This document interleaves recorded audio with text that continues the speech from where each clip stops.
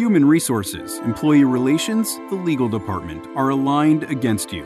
Your employer has trained for this day, the day you've become an expendable number at work. There are robust laws that may protect you, but unlike the company, you've not been drilled on how to wield them. You're playing catch-up.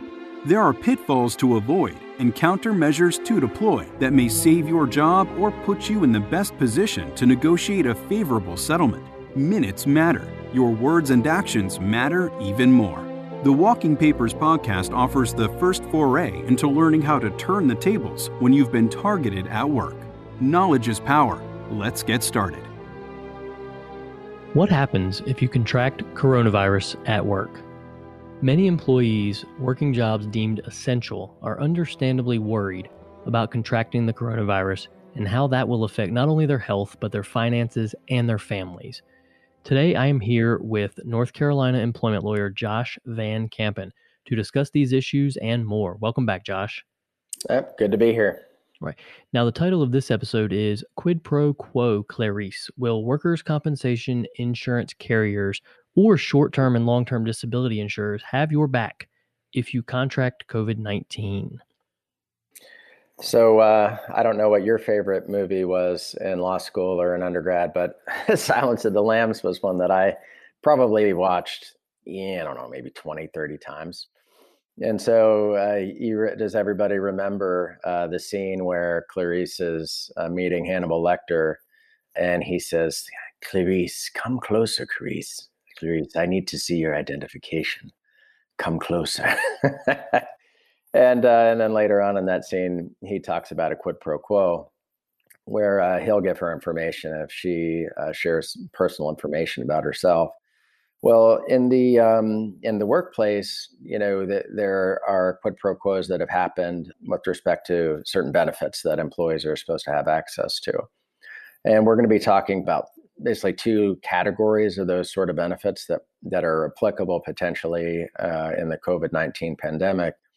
One is a workers' compensation benefit. So in North Carolina and probably in virtually all states in the country, employers are required to carry what's called workers' compensation insurance.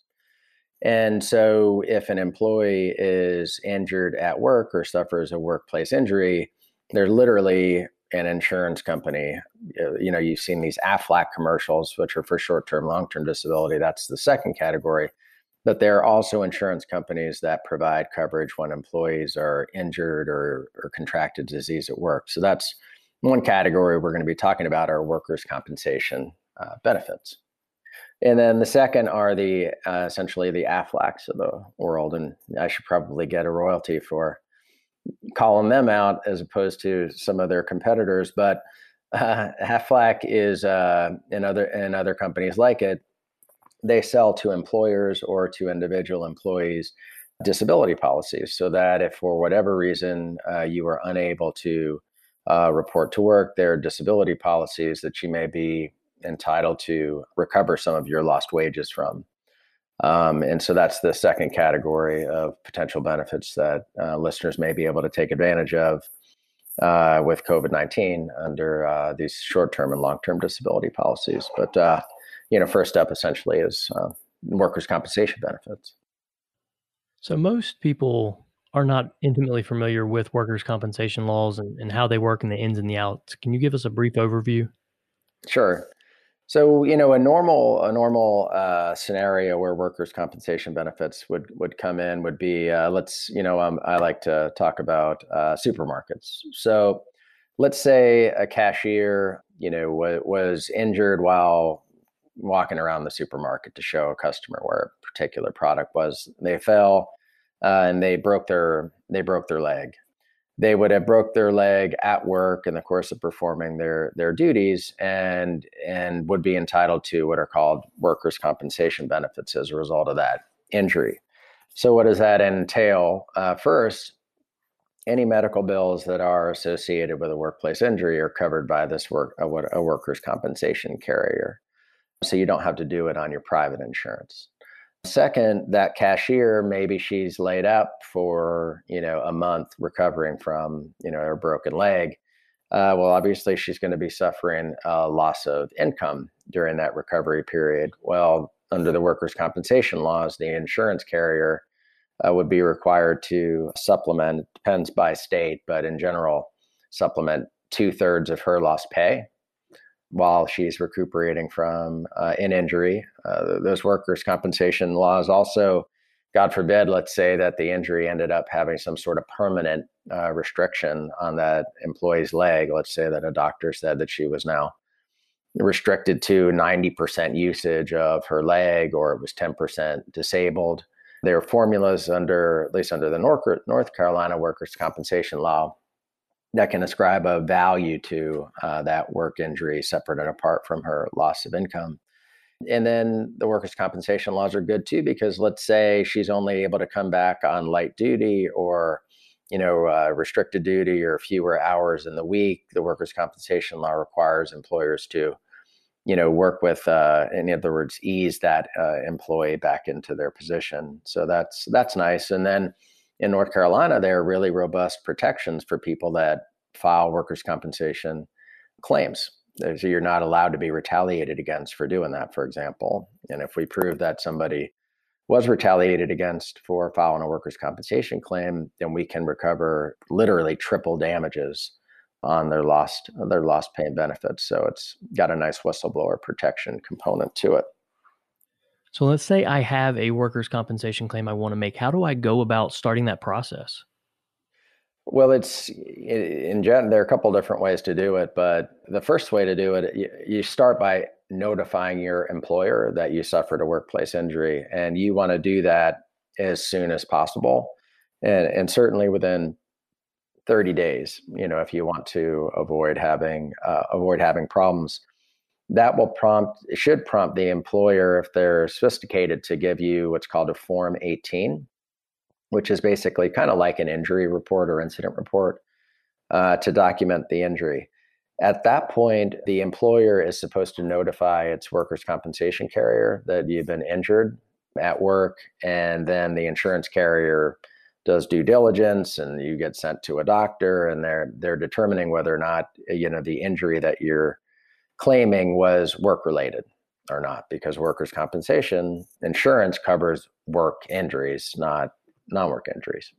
You know how insurance companies are, sometimes they try to weasel out of protections. And so for our listeners, if you're claiming a workers' compensation injury, they're going to try to tease you or trick you into saying something about how it was a pre-existing condition. Maybe you hurt yourself playing basketball when you were in college, whatever. Don't go there. Don't be fooled. It only applies to workplace injuries. And then if there's a denial, there's at least in North Carolina, an agency called the North Carolina Industrial Commission, where you can appeal a denial of workers' compensation benefits. And at that point, if you get a denial, you should hire a workers' compensation attorney. And there are a bunch of good ones in Charlotte. I'm not a workers' compensation lawyer, but if you call my office, we can certainly point you in the right direction. So that takes us to the big question that I have. Can someone get workers' compensation benefits for contracting COVID-19? Well, once again, we got a law that's on the books that didn't envision a pandemic, and so here we'll have listeners nationally, we'll have listeners in North Carolina. Understand, if you're not in North Carolina and you're listening to this, you have to take whatever I say with a huge grain of salt, because each state has its own workers' compensation law, and a lot of times they're pretty similar. But all I'm going to be speaking to essentially is the North Carolina workers' compensation law. So the North Carolina Workers' Compensation Act does not address whether or not someone contracting COVID-19 in the workplace, whether or not that is something that you can get workers' compensation benefits from. So that's unfortunate. And so we're having to, once again, try to fit this foot into a slipper that doesn't work very well, but let's try.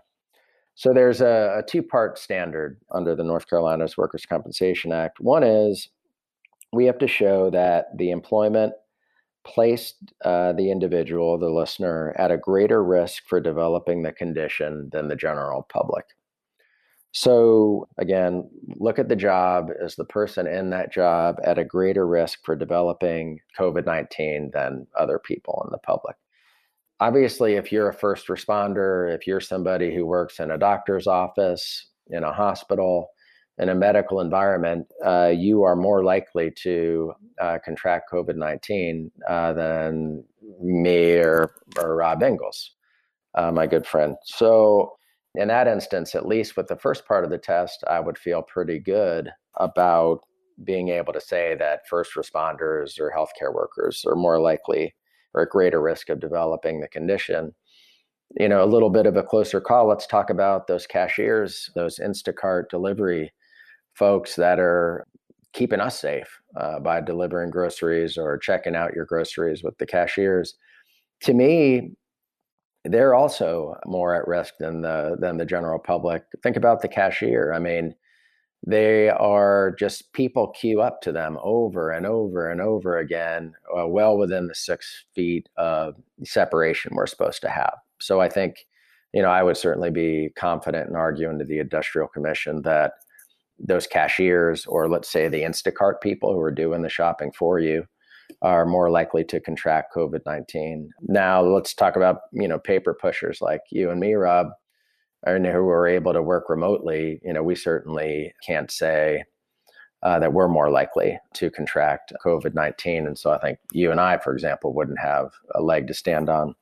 But cashiers, first responders, healthcare workers, delivery drivers, folks like that, I think would. Problem is, that's only the first part of the test. The second part of the test is to show that the employment caused or substantially contributed to the condition. So, in other words, we need to prove that your job or you contracted COVID-19 at work or as a result of your job. And how do you do that? Because with COVID-19, there's an incubation period of, it's the estimate, I think, is most recently 2 days to 14 days. If that's the case, how are you able to go to the Industrial Commission and pinpoint that you contracted COVID-19 in the performance of your job duties? Because there'll be an intervening period in between where you could have gotten it elsewhere. And so, there it becomes really important for our listeners too to be able to say that you were following, let's say you were following your, lock in place order for your state. And so if you weren't going to work, you were back home, that you abided the 6 feet, distance restriction that's required. If you can show that your COVID-19 hygiene, if you will, was exemplary, and so that the only interactions that you were having where you were with members of the public was at work, then, I think you're more likely to be able to show that connection, if you're able to show that, you were not around people where you might have contracted it other than at work. Now, what makes me concerned for listeners, though, is let's say you minded your P's and Q's and you did everything right, and your only exposure to contract COVID-19 was at work at the supermarket. That's only as good as the other people that you live with. So, if you're interacting with your little brother who also had a job and he went on spring break and was a knucklehead, and you could have contracted it from your knucklehead little brother, then that's going to create a problem for trying to apply for workers' compensation benefits. Yeah, I could see that getting really stressful if there was some litigation there, just trying to prove who went where and where it came from. I could see that being very difficult. Well, right. And one thing we already know about workers' compensation carriers, is they're being counters. And so if they can find some wiggle room to not have to pay benefits, then that they're gonna do that. Now, fortunately, not North Carolina, but it's been reported that in other states there have been some amendments to workers' compensation laws to provide benefits for certain categories of folks. So, according to recent news reports, Washington and Kentucky have amended their workers' compensation laws to allow for healthcare workers and first responders to be covered by those laws, period.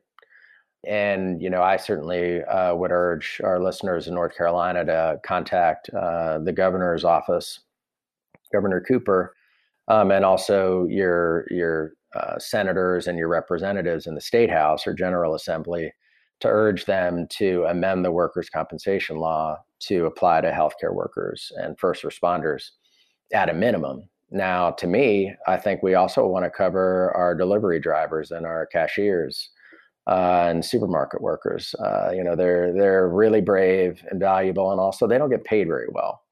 And the notion that they're going to be out there, left hanging, not eligible for workers' compensation benefits is just offensive to me. And so I think we all have to step up and Rob, just like you did on the last one, if we could leave a link for folks to follow to contact their state and local representatives, that'd be great. Yeah, absolutely. Yeah, those jobs seem at this moment to be very high risk with lower reward. Yeah. And I just started slipping tips to the cashiers and the baggers. I know they're not supposed to accept it, but, I thought they remind me of my own kids. A lot of them are 16, 17, 18, 19 years old. And then you got the single moms who are working 3 jobs, and one of which is being a cashier. They don't have any choice but to go to work to support their families. So, gosh, we gotta protect them too. Absolutely. So outside of workers' compensation, are there any other options to help employees? Yeah, there are.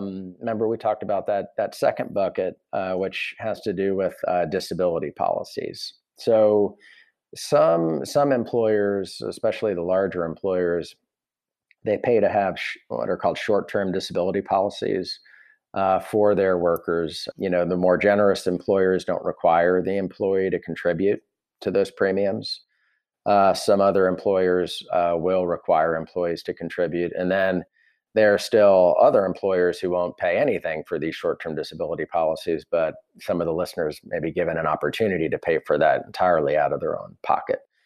But assuming that you're covered by a short-term disability policy, there's probably a pretty good chance that you would be eligible for compensation under that policy if you contract COVID-19. And what's nice about these short-term disability policies is most of them pay up to 80% of your pay rate, which is better than some of the federal laws that we were talking about in the last podcast. And they usually cover up to 90 days at 80% pay, which I think should be sufficient for someone to be diagnosed and recover, get a clean bill of health from a COVID-19 diagnosis. But it's critical for listeners to obtain copies of their disability policies. So the legal term for them are what you're asking for are summary plan descriptions, or SPD for short. You're legally entitled to get a copy of your short-term disability plan. And it's really in the fine print to determine whether or not you would be covered. But certainly as a general rule, I would anticipate that folks would be covered for a COVID-19 diagnosis for a short-term disability. One other nice thing about short-term disability, remember with workers' compensation benefits, we were getting caught up on proving that the COVID-19 was contracted at work or work-related. Under short-term disability policies, it is irrelevant how you contracted COVID-19. Your knucklehead little brother who went to spring break, who was covered by a short-term disability policy, would still be entitled to benefits, regardless, because there's not going to be an inquiry about how COVID-19 was contracted. Now, how does long-term disability policies, how do they play into this? So in general, long-term disability policies dovetail with short-term disability. So if short-term disability covers you for 90 days, usually long-term disability policies will pick up on the 91st day. Sometimes you have gaps, and so maybe it picks up on the 120th day versus the 90th day. But most employers that provide short-term disability also provide long-term disability policies. Now, long-term disability policies are not as generous. So, as a general rule, they pay only about 60%. So whereas short-term disability benefits generally pay out at 80%, that drops down to 60% on long-term disability. And then long-term disability policies are also much more likely to deny you coverage because you're having to prove that, you are unable to work, and not only that, unable to work for a longer period of time. So, I guess the question is, with folks with COVID-19, are they likely to be the beneficiaries of long-term disability? And I think probably, most likely not, because I sure hope that, within a 90-day period that you're fully recovered. But let's say, God forbid, one of the listeners ended up with some severe damage to their lungs. And so as a result of that damage, let's say they were a welder or something like that, and it wasn't the COVID-19, but the scarring of the lungs as a result, that can be, I could see where long-term disability benefits might apply in that situation. Or let's say that the person who contracted COVID-19 already had, some sort of chronic condition that was exacerbated by the COVID-19 diagnosis. In that instance, long-term disability benefits might apply. But in general, for listeners, it's unlikely that you'll benefit under a long-term disability policy for COVID-19.